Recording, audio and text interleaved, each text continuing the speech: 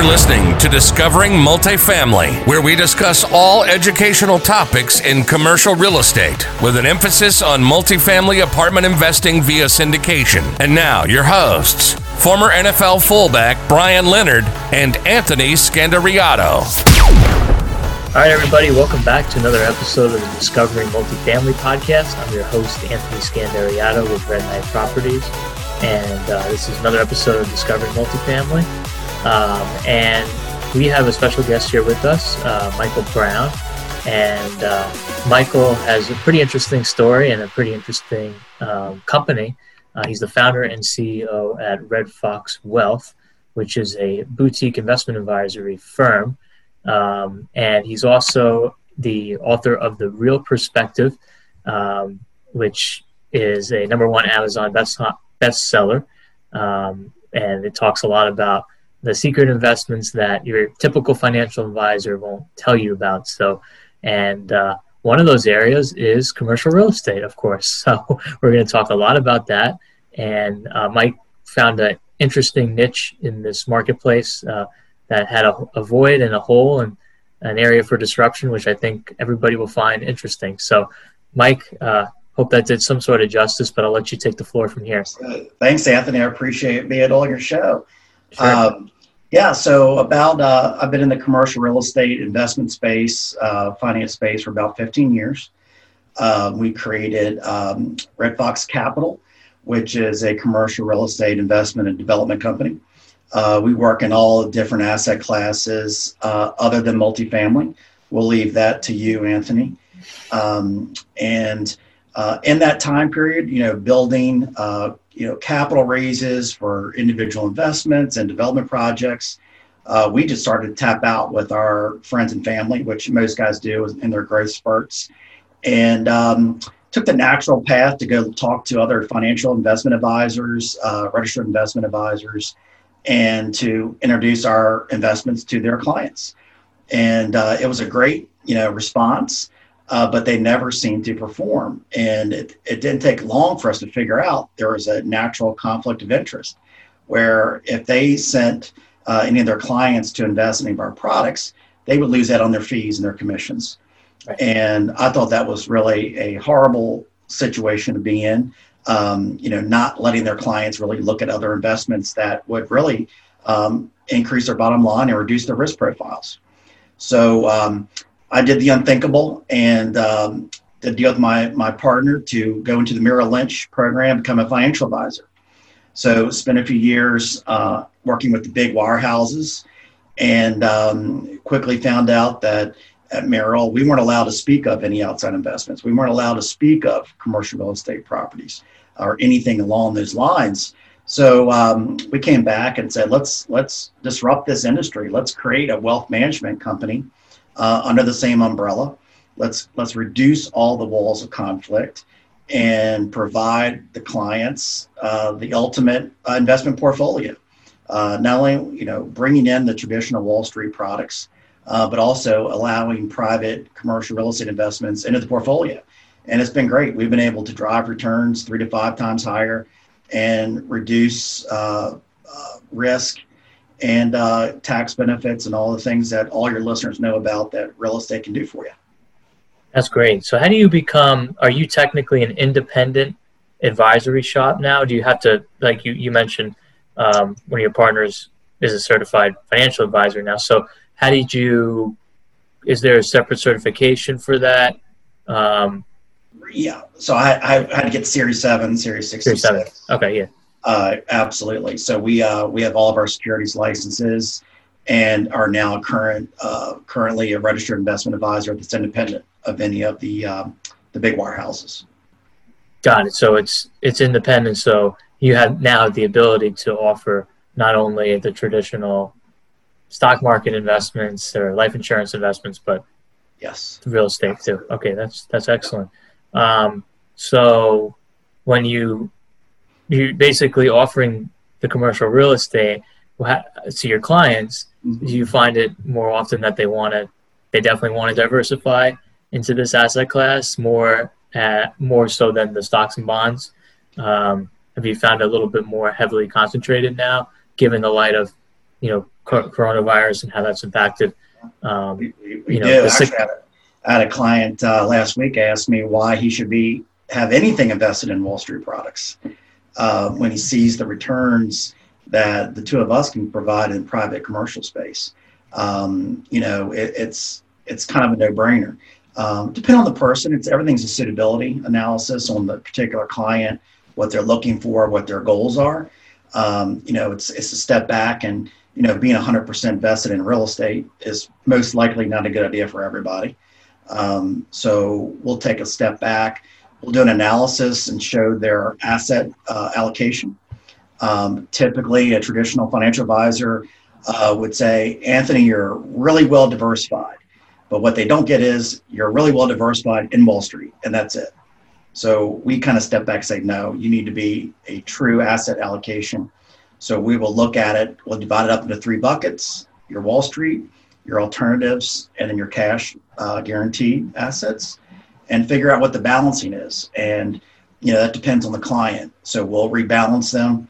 And then once we have all that in place and find out what the goals are for the client, then and only then will we start putting particular investment opportunities in front of them that fit those goals. Got it. So if you guys are acting on the advisory side now, because it's very easy to invest in the public market, right? Anybody can do it. Right. When you're talking about commercial real estate, it could be public for sure when you have the REITs, et cetera. So when you're talking about these private deals, how are you, I guess you've been in the industry for a long time, so how are you finding and vetting those deals? Are you, do you have a network of operators that you like to work with? Like how does that side work? Well, primarily we are an operator, so under Red Fox Capital. So right. We do our own deals, but there's some deals that we can't feed enough deals. So if anyone has multifamily interests, we would reach out to other operators in that asset class. But other that we do industrial, retail, office is a little bit ugly right now, and land spec development. So anything that we can do in-house, we will at least provide that to our clients first, as an advantage of being our client, number one. And then we work with operators across the country, looking at the trends, looking at what the opportunities may be. We have a current deal in Idaho, so we will reach, across the country if we see a fit. Awesome. And so how long have you guys been, directing your clients to the commercial real estate side? Well, I've been in the commercial real estate, our investment company, for 15 years. Right. So we've been now pulling back the reins and integrating the Wall Street side for the past couple of years. And it's been a wonderful experience. And I think people are really understanding it. And in the book, The Real Perspective, I go into that. I mean, we talk about the history of Wall Street and show actual examples of taking a Wall Street portfolio, integrating commercial real estate into their portfolio. And you can just look at the numbers, how it can dramatically boost your portfolio. Sure. Okay, let's talk about the book a little bit more. Yeah. There's, we don't have to go chapter by chapter, but we know the general theme of it. Could you give maybe an example of that? Maybe just the average individual that's been, maybe they work for a bank or, whatever the case may be, and they have a 401k plan, they match it every year, et cetera. But, and it's going into mutual funds, or right. It's just going into the S&P 500 or the Dow. Do you have any examples that kind of maybe over, because that's more long-term, over, 10, 15, 20, 30 years, that if you combine the commercial real estate with it, it still outperforms whatever they were investing in, even if, there's right. The matches involved and other incentives? I'll tell you, the one trend we've seen, the higher one's net worth, the more vested they go into private real estate. So typically we'll see a client with, say, a $3 million net worth and below to accredited status. Typically they're 25% vested in private real estate deals. As that goes up, we see, it moves to 50% vested in real estate deals. And then we have some clients that are they truly are 100% in real estate and don't want to touch Wall Street. So like I said, once again, it's suitability. It's like what particular specific goals does that client have? But I'd say on the low end, you're looking at 25% are invested in commercial real estate deals. And on the high end is 50 for you? Yeah. Okay. And they are outliers that are 100%, 90, 100%. Yeah, that's like me. Yeah. No, that's great. So you guys, you come out with your own offerings, and then you have, so what are you seeing now? We're recording this in November, where, are your clients concerned on where the market's going to go? And that's why they're diversifying into commercial real estate more so than ever. Or, are they just bullish about everything? Where are you kind of guiding the conversations? And you talked about, the asset classes that you guys specialize in outside of multifamily. What asset classes, number one in your mind so far? Yeah. Well, I think a lot of the clients, obviously, I think most of our sophisticated clients understand taxes are going to go up and the debt of the country is going up. So they're looking to divest. They know that's going to be impacted on Wall Street sooner or later, depending on, what happens with the election. And there are a lot of things that could change over the next few weeks. So, typically they're not running, scared to death that they're going to lose everything. Most of our clients could afford to lose a dramatic hit in the S&P 500. But we're pushing now into, we're seeing a lot of opportunities in retail. We're repositioning some smaller regional shopping centers where we can provide a preferred return of 8-9%, then have a larger windfall return into the high teens, up to maybe 18-19% overall project internal rate of return. And we're just seeing those opportunities where what I like to call Amazon-proof retail. So things that Amazon can't control, your center with your nail salons and your dry cleaners, things that you have to go to. We have a fund that we just released this month for a portfolio of Dollar General stores, which are doing extremely well. They perform exceptional through the COVID crisis and are little cash cows. So that's a pretty successful move right now.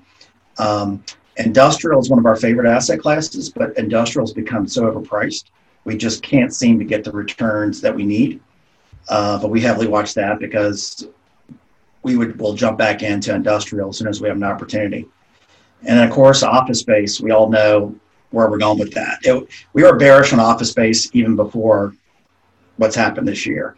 But it's going to be really interesting to see what happens in the office space, to be determined. I don't see it being robust anytime soon. So we've stayed out of that space for all the reasons we're aware of. And even in land, land speculation, there are still opportunities for ground up development. And we're always looking for those opportunities. Of course, you don't have the instant cash flow. A lot of clients want the dividend checks on a regular basis. They want that income. Development's going to be a little bit more patient money. We won't start seeing returns probably for a couple of years. But overall, the returns are higher because your risk profile is higher. So, it just depends on like I said, it depends on what the client's looking for. Right. And so this will be released after the election, but yeah. do you find, at least building up to it, your clients are taking, and it depends upon how many projects you guys have right now in the pipeline, but taking the development risk right now and want to be, want to achieve those, 20s plus IRRs, or do most of them want that 8% preferred, kind of coupon coming in every quarter, at this state of the market? What have you seen? I would say most want the 8% preferred return, with the upside.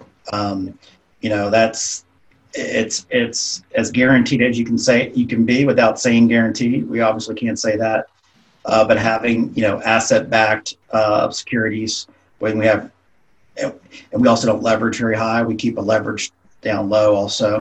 So it's a very safe corporate backed. It's almost like what we call it. It's really basically a corporate bond with better opportunities.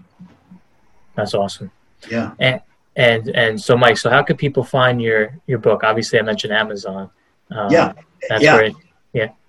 Amazon is probably the easiest place to find it. Just type in Mike Brown or The Real Perspective, and it'll come right up. Should be no problem. Awesome. Well, I'm looking forward to reading it myself. I'll have a link to Mike's book, The Real Perspective, in the comments section on iTunes. So you can just click on that link right away. And feel free to reach out to Mike and his platform. And, you can even reach out to me too. And I'll introduce you to Mike because he definitely has an interesting business model. And, if you want to check us out, redfoxcapital.co or redfoxwealth.com. Any of your listeners, Anthony, that would like a asset allocation analysis done, I'll do a complimentary report for them because they're loyal listeners to you. Awesome. Great, Mike. Well, thank you so much for coming on the show. Right. I appreciate it. Okay, buddy. Thank you. I look forward to talking to you soon. Excellent.